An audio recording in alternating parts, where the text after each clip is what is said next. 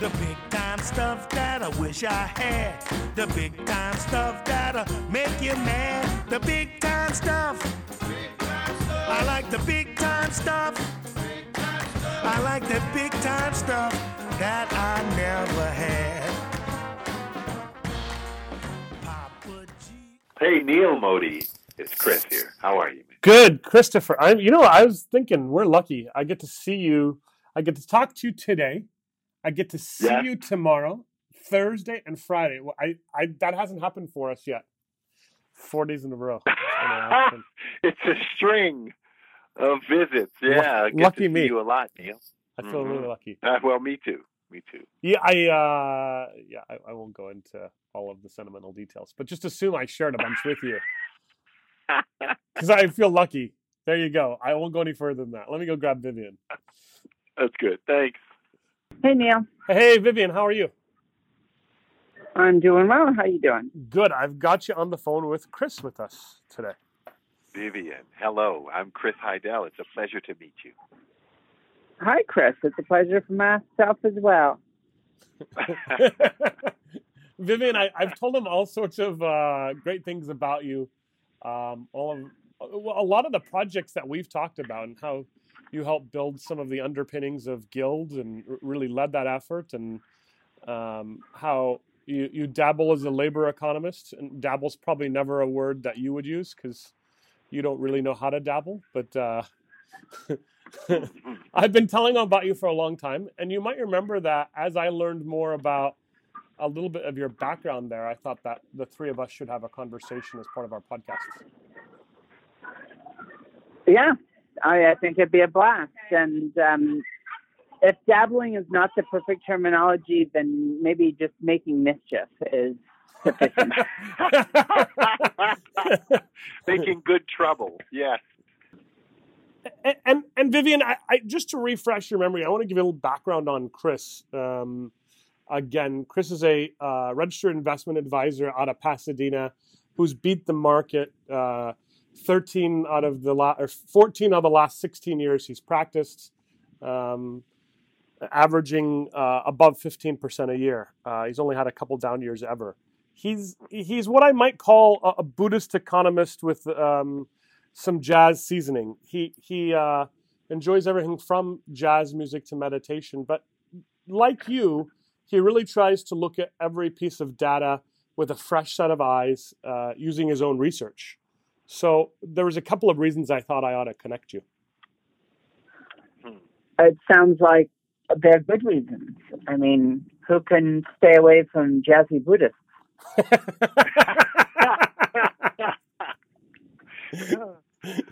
Not myself, I can tell you. He's one of my best friends.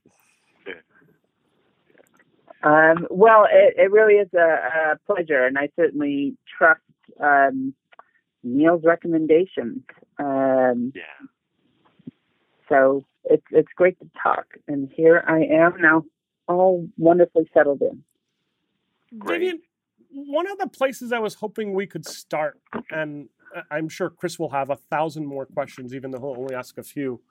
One of the things you'd said to me is you'd been able to look at some interesting leading indicators of the economy based on some of the LinkedIn data you'd looked at. But talk to us a little bit about your labor economist hat and where you dive deep and why, and let's maybe pick it up from there.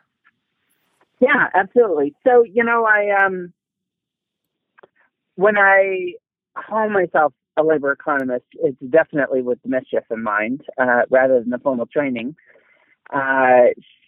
Guild hired me as their chief economist, essentially an HR company, deploying AI to improve hiring. Well, formerly, what we said was we wanted to take bias out of the hiring process, not just classic bias, but what does the company really need? Who's the right hire for you?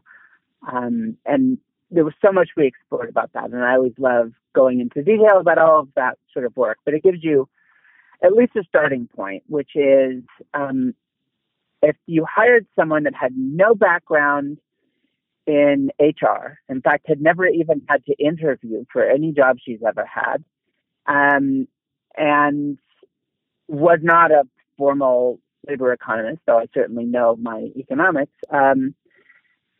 Instead, you hired her because she was a machine learning expert with experience working with massive data sets. What would you get? And what we ended up with was a database of 122 million people and data pulled off of 100 different public websites. So we weren't looking at anything being released by the Department of Labor. We weren't looking at state labor statistics or any of the classic indicators. We were looking at Twitter and Facebook, LinkedIn, GitHub, Bitbucket, personal blogs, anything and everything pulled together. In fact, the hardest starting point is, how do I know Thurston Howell III on LinkedIn is Crankosaurus on GitHub? It turned out we needed some fancy machine learning just to make certain it's the same person across different sites, all the way down to running face recognition algorithms off of pictures to tell if it's the same person. But once we had that data, we could start to do some really interesting things. And what Neil was referring to is it still remains one of the most interesting things to me, again, because it was the very first project I ever did with social data. It was even before Guild. I had been asked to come in and advise a small startup that was trying to put sort of a personal, for lack of a better term, a personal betterment app together. And it was pulling in data off of Facebook and LinkedIn. And I just needed to get familiar with it, needed to get a sense of what was going on. Well, it was 2009. And I figured I have all this LinkedIn data. What if I just took some really simple information off of LinkedIn? And in some ways, what I'm about to say may not shock a real labor economist. But I think what was shocking was that someone with no background could pull this information off of public data sites and make this observation. So I created a metric that I called job volatility. And it was just a function of people's own self-reports. Wait, can you repeat that? Called what utility? Job volatility. Job volatility, got it. Or employment volatility. And there are some, that now I know that there are some formal metrics around that, but this is just a label that I applied to this particular thing, which was I simply took all this LinkedIn data, which extends well back before LinkedIn. People put in their history into LinkedIn, their employment history. So at this time, across a few thousand people, it was like I had a few thousand resumes. And I looked at when people started and when they stopped their jobs. And averaged that across all of these people, many different domains, many different backgrounds. And what was fascinating is that this simple measure, so I essentially, it was a time-varying value that was sort of like your instantaneous job volatility, one of those famous metrics that is incredibly useful and doesn't actually mean anything in the real world. Like there's no instantaneous job volatility any more than there's an instantaneous frequency in sound, but we can pretend like there is. So it turns out if we just look how at any given month, what percentage of people were leaving their jobs, how long were their tenures of those jobs, was the core of it. So what is the average tenure of anyone at their job on any given month? And it turned out this metric had two big sort of sweeping and needed to be detrended because people were coming in to LinkedIn and so forth, and so there's fanciness around all of that. But we got these two sweeping peaks, 1999 and 2006. And then fast decays in both peaks,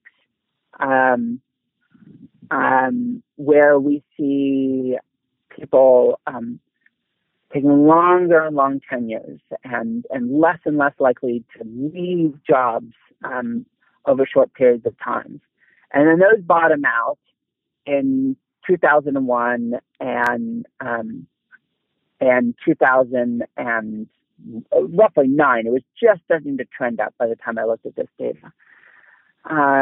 Now, even if you want to call it an N of 2, looking at the dot-com bust and the real estate bubble, it was still fascinating that, again, publicly available data that anyone could have gotten their hands on showed this clear signal. I mean, really pronounced, even averaged over only a few thousand people, that preceded, in both cases, preceded a big market collapse by quite a bit. No one in 2006, at least no one publicly would have said that there was a problem, nor would anyone in 1999. Clearly, the early indicators were there. But at the time, clearly remembering both of them myself, no one would have externally said that there was a problem. But what I was able to pick up on from this public data was something that post hoc we've looked at closely, which is, sure enough, as things begin to tighten up, the actual employees in an industry are very sensitive to it. And they quickly respond by not leaving work. You do not leave a job at a time when there's job volatility.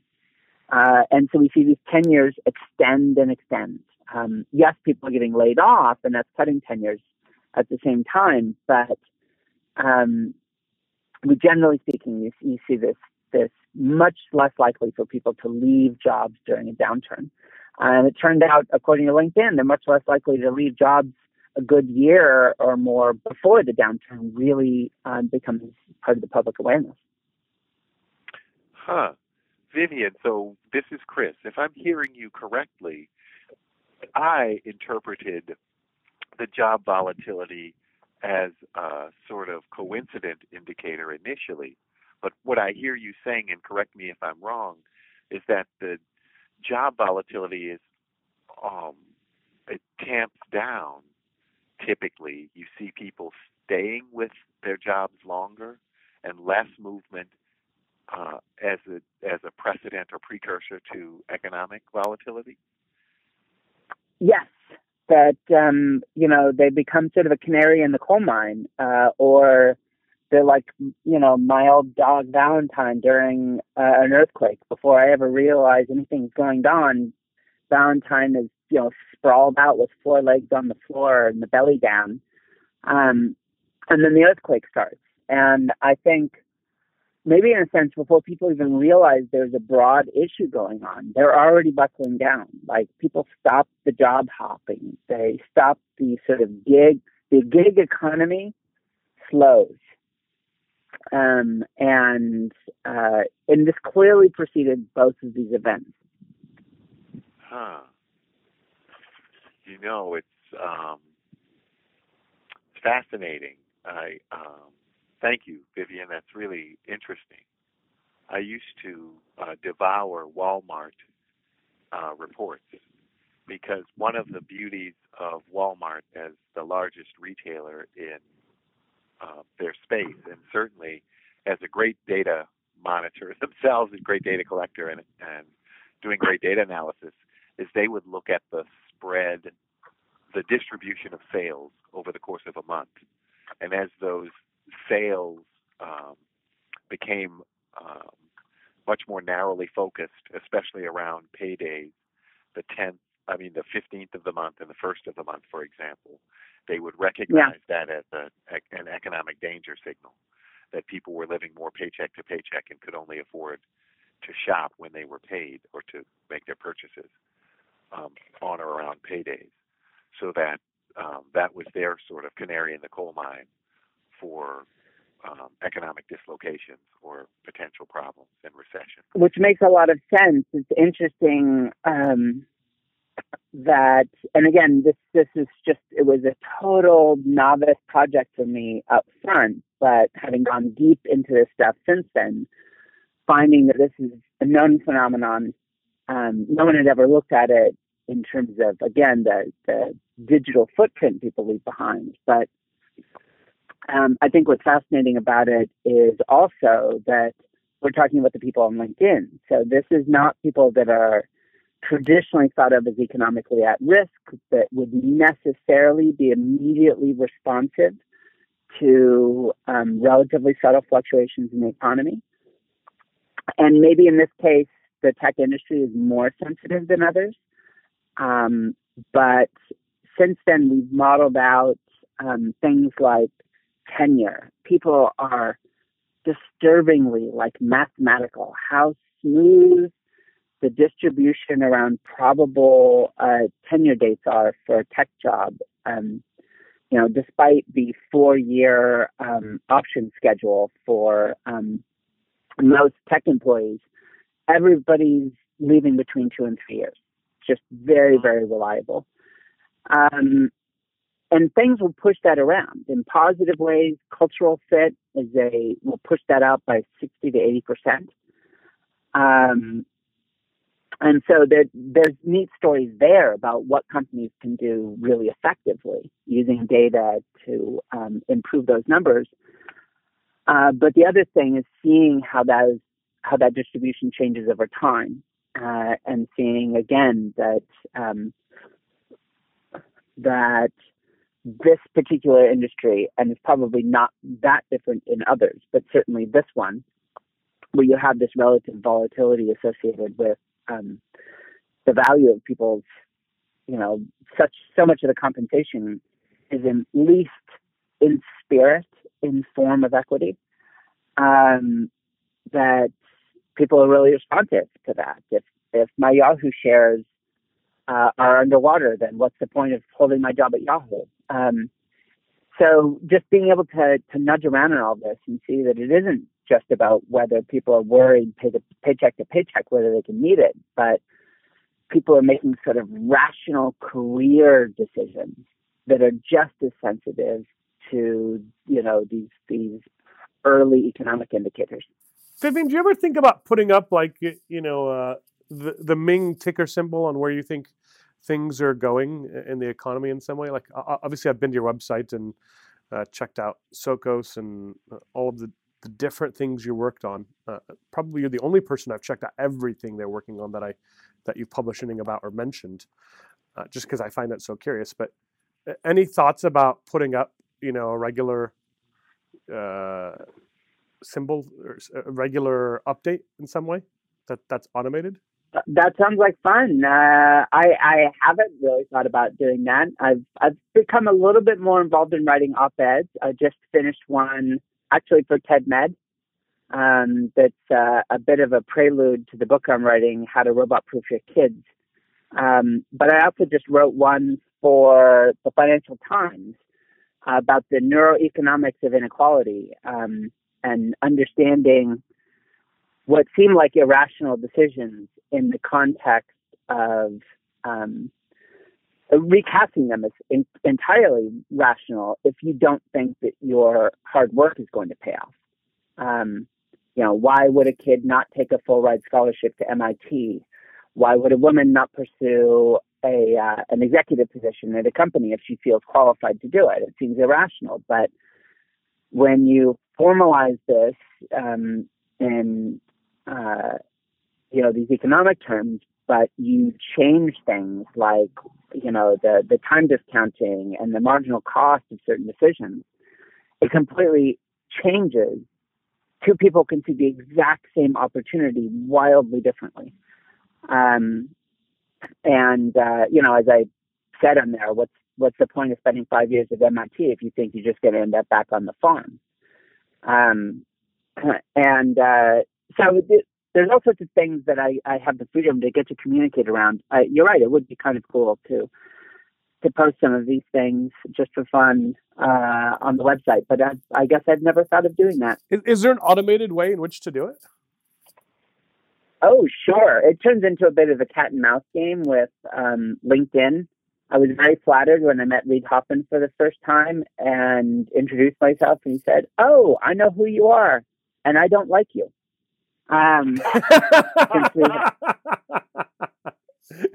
We had a very nice conversation after that, but I have historically made liberal use of LinkedIn data without their permission. In all fairness, it's not really their data. It's data that their members put into their system. They actually have things which is their data, say their ratings. You know, if you look at my LinkedIn page, you'll see that I have a lot of people recommend me for neuroscience. But think hard about what that means. How many neuroscientists do you think I'm linked to on LinkedIn? You know, so 100 people think I'm a great neuroscientist, and they're all, you know, they're a bunch of marketers and, you know, business leaders. What the hell do they know about neuroscience? So generally, I find social data, explicit data generated by people in social context, upvotes, favorites, badges, all this is not only, it's not just useless, it's chaff, you know, it's like active countermeasures to hide the truth. In fact, there's this incredible research, which I just love, about how most social systems formalized online are chaotic. They're formally chaotic. And therefore, they lead to highly inequitable and nonlinear and unpredictable outcomes. So to give you a sense of what I mean, given some of this literature, it strongly argues that if you really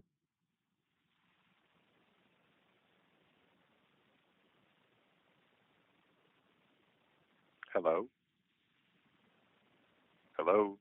Hey, I think I'm here. I think we still lost Vivienne. Let me call her back. Hold on 1 second. Okay. Just when it's getting good, always, right? I know, right at the crux. Like, oh.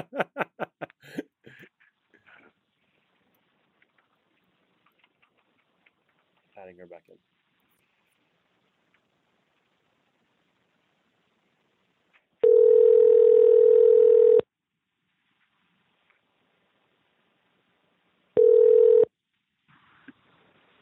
Hi. Sorry, we got cut off 10 seconds ago. I see.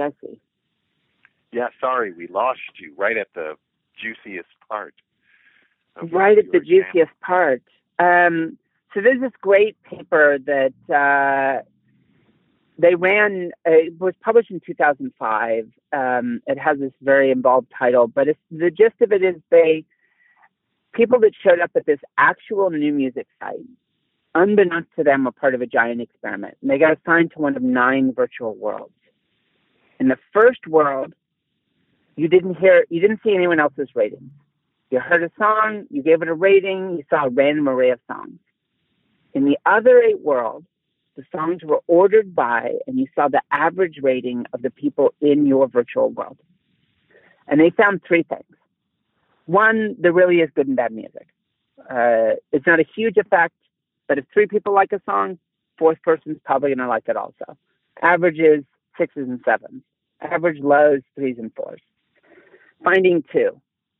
Soon as you add that social element in, bam, big nonlinear effect. The top songs are now 10s. The bottom songs are 0s.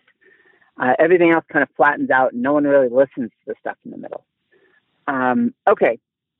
You know, all right, if it's a non-monotonic function, I can squash that back and get the original. Not the end of the world. Well, it turns out it is the end of the world. It's a chaotic process.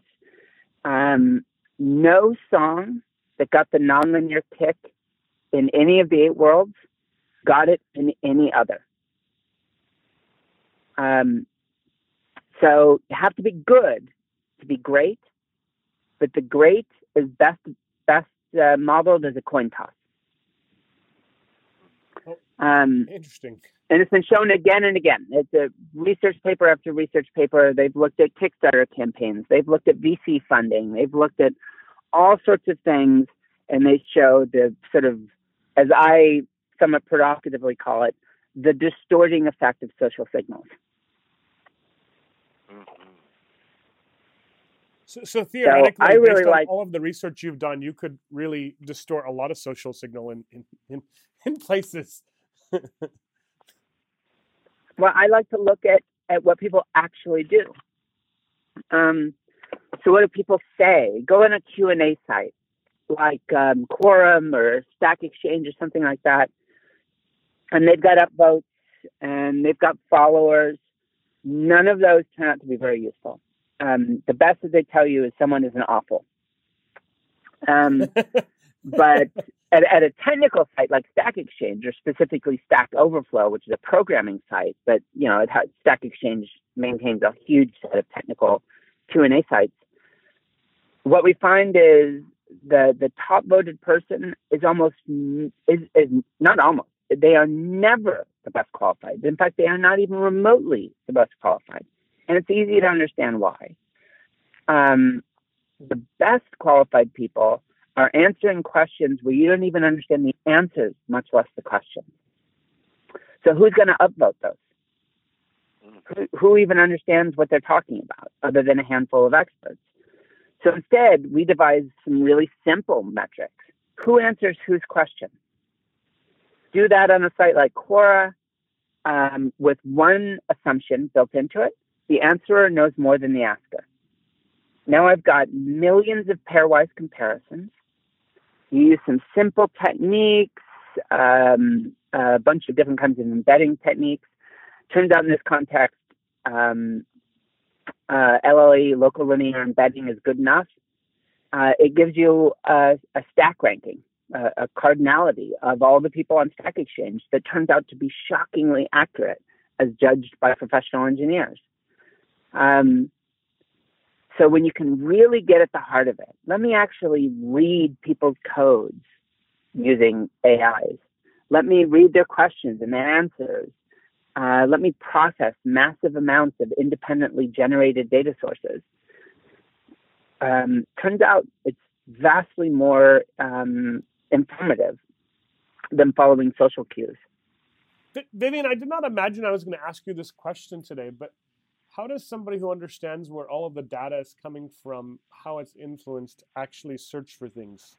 My imagination says you're not going on Google and figuring out whether you should buy Yahoo shares or whether you should join X company's advisory board or invest time or your dollars. How does that actually work? Sorry, how does it work for who? For me? You. Yeah. You must search for things very differently than Chris and I. I combine two things together. I'm a filter feeder. A lot of things sort of drift in my direction. And so I hear about a lot of interesting opportunities. And, what it boils down to for any given opportunity, being an advisor, joining a board, just sort of generically working on a project as a personal project, is one, do I actually like the people involved? And I only know that if I spend time with them. I'm a social misfit, and so really, until I get a sense around people, I don't have a good read on how I will actually experience them. Two, do I think they can actually do it? And that comes from doing a lot of basic research into a given domain. So some contexts, I may not have a lot of experience in it. And so dive in wholeheartedly. And then the last is the ask. So, and the ask is not about equity. Most of the companies that I advise, I get some small standard, like 0.25% set of shares. But really, it is a good example of this is the company Emoja. The night before I met with them, I was having dinner with an acquaintance, and she was talking about a new company she was thinking of founding. And just as a total throwaway, she says, but if you could figure out some way to predict manic and depressive episodes in bipolar sufferers, I would drop it all and do that. Clearly, that had some personal meaning to her. To me, it was just a curiosity. So I spent that night researching and looking it up. Despite being a neuroscientist, I don't know that much about bipolar disorder. But I learned a lot. Turns out it's the costliest mental health disorder in the world. 25% of sufferers go on to eventually kill themselves. It's really pretty horrific. And then the next day, I meet with a little startup that's doing continuous emotional state estimation passively off of mobile phones. You just carry your phone around with you. You don't do anything. And it estimates your mode state. I agreed to be their advisor. And then eventually I joined their board. And I slowly talked them out of doing ad targeting and into market research. I think there's a ton they can do there, high impact. It's not a field which has been as disrupted as ads have already been. But my ask was, let me use your data. Give me free access to all of the data. I'm going to build a system to predict manic episodes in bipolar sufferers. It was just circumstance. Someone had put a bug in my ear the night beforehand, and then I just stumbled into a perfect data set for tracking this. And those two things together were powerful. So as opposed to, recently Uber reached out to me, probably just checking some boxes on an executive search and said, would you be interested in being a chief scientist for us? To which I said, hell no.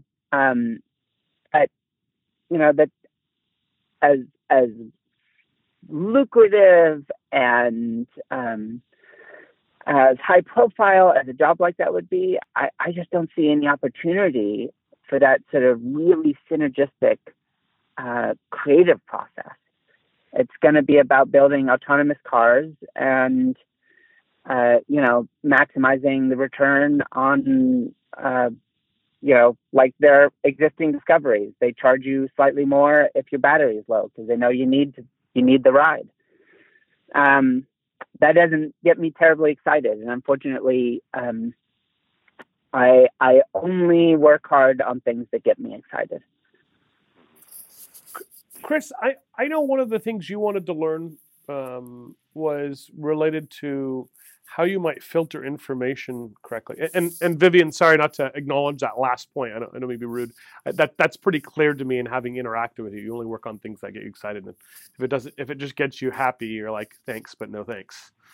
Yeah. One of the things Chris was saying is, I bet I could learn how to filter some of my decision-making matrices just in terms of conversationally before we got on the call with you. Chris, I'm kind of curious about how the kind of questions you want to know about that will make you a better investor that you can literally leave after today looking at slightly differently. Well, there's a practical side to it. All investors of worth run screens, and we build these the models, spreadsheets, etc.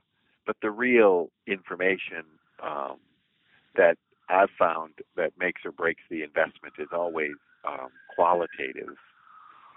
It's found in the footnotes. That's where you learn what's really going on. But I've constantly thought there must be a better way to measure this quantitatively, or figure out the absolutely. Yeah. So we at Guild, we found that it is the sort of self-generated, unstructured parts that were generally the most exciting. It was the bio section on people's LinkedIn profiles where they just freeform wrote about themselves. It was the comments embedded into people's codes. It was the actual question and answers and not the statistics collected around it that were the most interesting. But then that means you have to design AI systems that can actually understand those, or at least extract enough meaning out of it for it to be actionable. Sort of almost specifically along the lines, but totally different domain, a paper just got published just last week, I think. And really, this will sound off topic, but my impression is it's not far. Someone built a deep neural network and trained it to map companies publicly published API specifications. So APIs, are essentially how one computer system interacts with another computer system. Mm-hmm. And if I wanted to use, to talk about what we've already talked about, if I want to use LinkedIn's data officially, then I need to understand how to leverage their API, have my code, query their code, return results.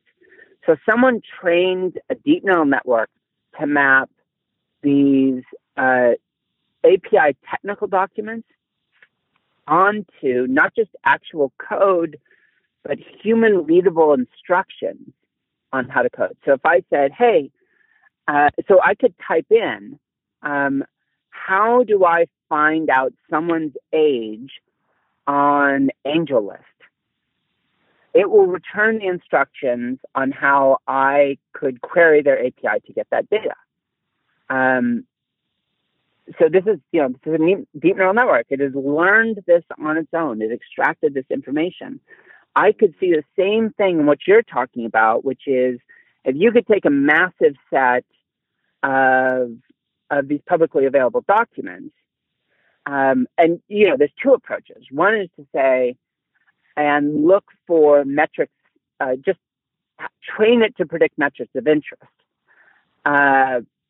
Presumably, it would rediscover on its own, which you're already saying, which is some of the most predictive things are in those footnotes that are sort of they're off the beaten path. And the best algorithms in this space are called deep reinforcement learning algorithms. So like the system that won the recent Go championship, AlphaGo, Google's, they bought a company. It was a company that built an AI system that could learn how to play video games all by itself. It just watched other people play video games, then it started playing it itself, and pretty soon it could beat humans. And then they teach it to do the same thing in chess, and then recently Go. And what's really fascinating is its only real ultimate signal is, did I win the game or not? But somehow it figures out what that means in terms of the joystick movements in Pac-Man or strategic deployment in an incredibly sophisticated game like Go. So algorithms like that, again, presumably could pull that kind of insight out of the publicly released documents. Or you could just cut to the chase and say, I know this stuff is important, but it's really unstructured. Is it possible to mine this automatically and then apply the machine learning directly to that? Both are really, in principle, very doable. If you know one thing is highly predictive, you could just dive straight into that, and you need less data to get a good signal out of it. But it wouldn't surprise me at all because, again, we found the same thing. I mentioned much earlier how to get people to stay 60 to 80% longer on the job. Well, it turns out it's culture fit, and I define culture fit in a big data machine learning driven way. I tossed everything. If GE has nowadays, say, roughly 300,000 employees, well, we had them in our system, at least the English language employees. And I built a cultural model of GE based on how those people sold themselves or described themselves online. Very unstructured. It was none of the stuff you'd expect. It was, it was much more of the footnote kind of data that turned out to be really interesting, but not just about those people that generated the footnotes, but about the company that eventually ended up hiring them. And what it really said, it was like, your LinkedIn page is an ad for you. Who bought it? Who bought your style of LinkedIn page? Turns out hugely informative, but in none of the ways that traditional HR looks at. So I'm very much in sync with you that it's these sorts of insights that you can glean sort of off-label are usually the best ones. Well, I actually just gave a talk for ABSA in Johannesburg. I didn't pick the title for the talk, but it was the Investment Singularity, and it was a conference they were holding for financial advisors in Africa, and I gave the closing keynote about, what happens when AIs start to displace financial advisors and managers. And what does it even mean for a market system to be composed of a bunch of AIs? It becomes a really curious notion of resource allocation through systems that are already nearing optimality. But it's a fascinating space. Do you mind giving us a little bit, in closing, do you mind giving us a little bit more data about that? The future of Wealthfront, and will Chris Heidel in 25 years still have a job as a killer investor? Will he need to be retrained? We should know now. Well, I can tell you, if you do want to be retrained, don't go teaching yourself how to program. I don't think any of these skill sets are. So the piece I'm writing actually for the Financial Times, or no, this is the one for TED Med. It's there really aren't any skills or knowledges which are robot proof. It's largely just a game of economics at this point. And any piece of knowledge I might bring to bear, any particularly refined skill, labor or cognitive that I might be able to bring, and almost certainly design, if not now, within the next 5 to 10 years, design an AI that can do it better. So then the question is, what is there for us?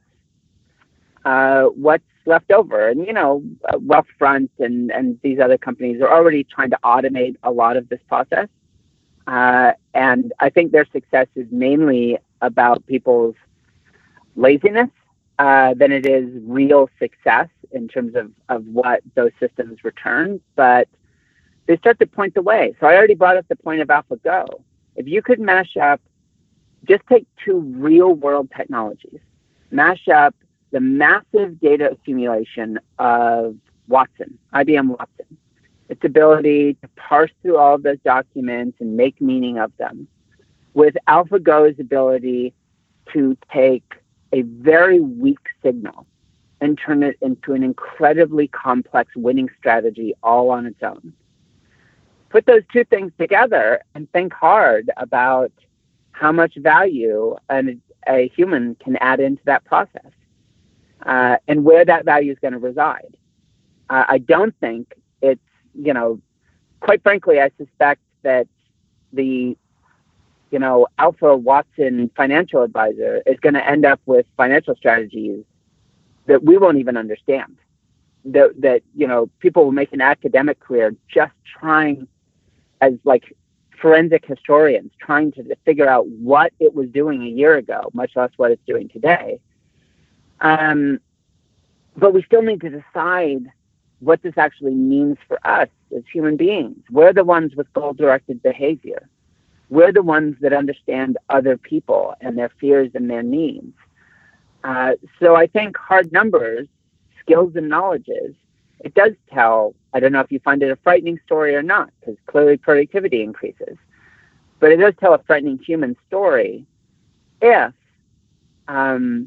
we're not ready for a world in which our value is largely a measure of our creativity and robustness. As long as we continue to bring that, I think there's still a big story for humanity. The problem is, the vast majority of people in the world don't bring that. Chris, I think you're safe. That's what I hear. Yeah. Well, I think that there will be a place for bad jokes and human feelings in the process. I'm safe too. For many decades to come. Yeah. Well, I don't know if it was Mann or Carl Sagan.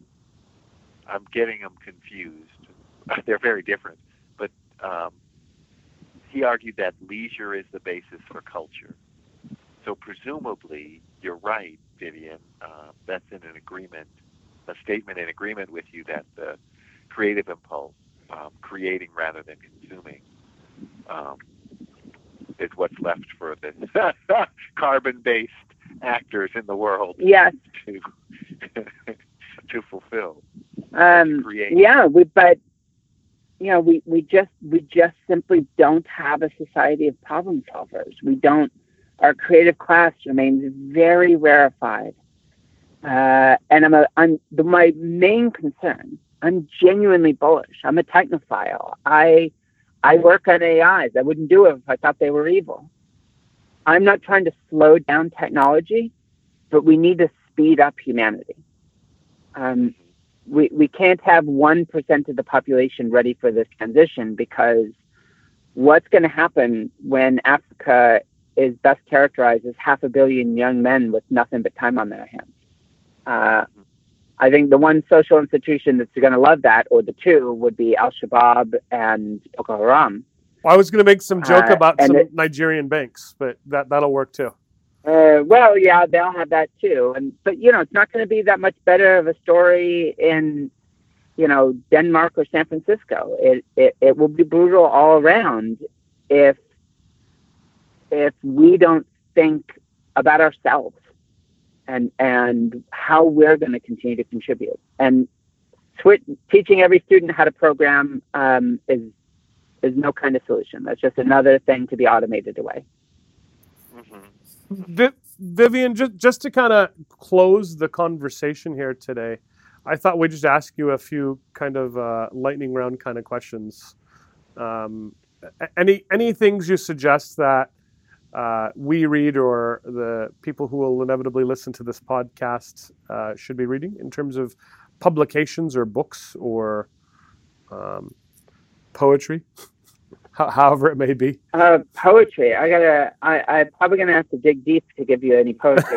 I didn't figure we were gonna get one, but I'm looking for something else. Yeah. So if you can sit on your hands for a few months, or at least till the end of the year, we're hopefully have How to Rub Up with Your Kids out near the end of the year, and then next up is the Tax on Being Different. We have a number of pieces, op-eds and so forth that I've been writing since then. If I'm going to do it, just a straight shout out to something that I think is really useful and in line with what we've been talking about. I just recently finished Creativity Inc. By one of the co-founders of Pixar, about how you maintain a creative culture in the face of hierarchy. And I thought it deserved all the praise that it got. I think it's easy to read between the lines and pick up on the elitism of the place, but at the same time, it tells a really hard story. If you believe that making mistakes is not just acceptable, but a fundamental part of the process, you cannot praise people that never make mistakes. And he has this great anecdote about Toy Story 3 and doing exactly that and completely failing his employees by making those sorts of errors. And it may seem a little far from financial, but believe me, I talk with a lot of banks, and I think of it nowadays as the innovation trap. Your goal is to not get your lunch eaten by Google or Baidu or Tencent, and you're doing it in a culture where your traditional approach to innovation is a memo from the CEO that says, as of June 11th, we will officially be an innovative company. I would appreciate it if all department heads could submit reports on their plans for innovation over the next 18-month period. And, clearly it seems irrational, because it is, but that is how a lot of the financial world approaches this. And understanding people is just as valuable as understanding technology and seeing where this industry is going. Yeah. Chris, your lightning round question. Well, I think, Vivienne, I just can't help but agree with you so strongly. I mean, the investment side of this business, and it's brutally unforgiving, especially with benchmarking and other so-called metrics that take into account very short-term measures of performance, but don't come close to linking the near to the far and incorporating what people really need or their goals, and the right perspective. So it is unforgiving, and of course more money has flown into passive investment strategies as a result, which because so many investors, even including the great ones like Warren Buffett last year, being very much derided for underperforming the S&P 500 as he has episodically, but his stated goal, of course, is not to beat that benchmark. Yet the criticism is very strong, and it leads so many into these passive strategies, which are fine in some ways, but it's the epitome of not trying. And investors like Buffett and like Ray Dalio, and there are many other lesser-known investors, but they're those who are trying to figure out something different. Novak with the gross profitability premium, and others, they're trying to do something. They're trying to learn, and it is fraught with its pitfalls. And but the industry is just so unforgiving. Fascinating. And it falls in line, we could pull in a completely different line of research for me about the effect of incentives. I wrote a piece for Techonomy on the paradox of insensitivity, that the best performers are almost universally insensitive to incentives. They do things for their own reasons. And yet that seems like the definition of a bad strategy for markets. And yet I would strongly predict that the best performers in your industry show the same qualities as everyone else. They invest for their own reasons, and follow their own muse in that process. And all those people that are so sensitive to incentives, they're so sensitive to what other people are observing about the short-term performance of their funds. Unsurprisingly, it turns out they're just like everyone else. Teachers, skateboarders, students, officers in the army. The more sensitive they are, the more they care about what other people think, the worse they perform over the long term. Mm-hmm. Mm-hmm. Yeah. Well, and Vivienne, as when Neil and I were first talking about you, he said that you were one of the greatest autodidacts that he'd ever met. And I get that very strongly, that you first really seek to self-educate. Is this something you've cultivated over time, naturally fallen into, or is it your armor against miseducation? The one thing I had, many, many years, my life was just a horrible mess. I think people could look at me and they could have looked at the train wreck and then thought, oh my goodness,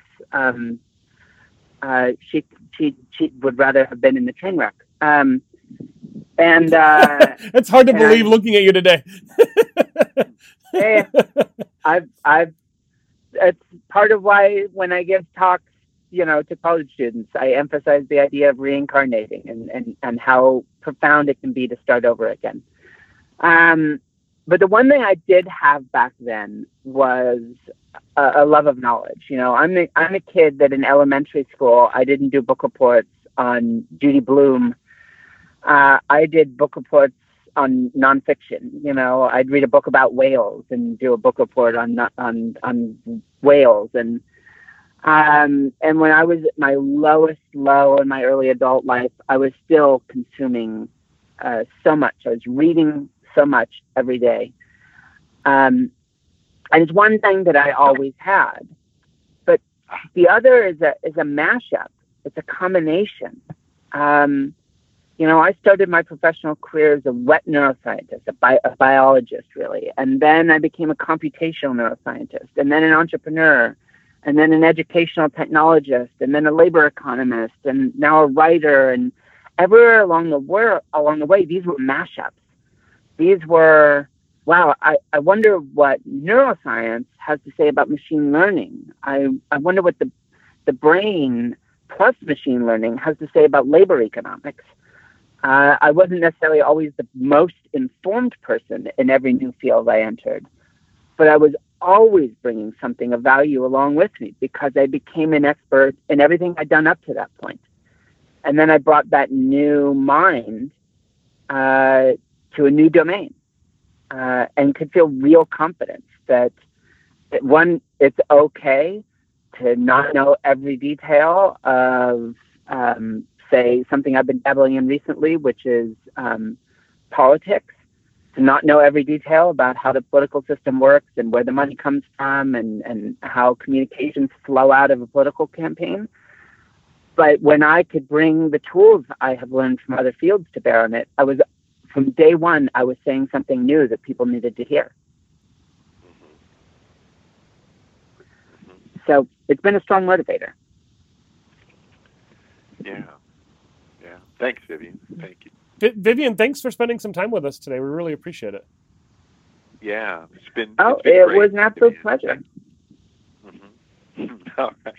Hey, Neil, thank you for arranging this, too. Yeah, It's been beautiful. Of course. And Vivienne, when your book comes out, we want to buy 20 copies of each to give away to people who are listening. So please know that we're your first on your order list. Yeah. Wonderful. Well, I will take that as a contractual obligation. I'll let my publisher know. I'm recording it, and you should. And we're happy to write checks ahead of time. Wonderful. We're seriously just happy to share your Christmas plans are all set. Well, no, not Christmas plans. We actually want to just give it away to people who want to get to learn more about some of the things you've thought about. So the listeners here would, I'm sure, be really excited. So literally the first 20 people every time one of our books comes out, and we'll announce it beforehand, to email us having interest. We'll just get a copy of the book for free. Great. Perfect. Vivienne, thank you very much. Well, it was great to talk to you. Thanks for joining the Chris and Neil show, or the Neil and Chris show, depending on which episode you're listening to. Chris, I'll catch up with you later, and Vivienne, I'll give you a shot as soon as we end here. All right. Thank you, Dr. Ming. Talk to you guys again soon. Thanks. Bye-bye. Right. Oh, my pleasure. Bye-bye. Bye.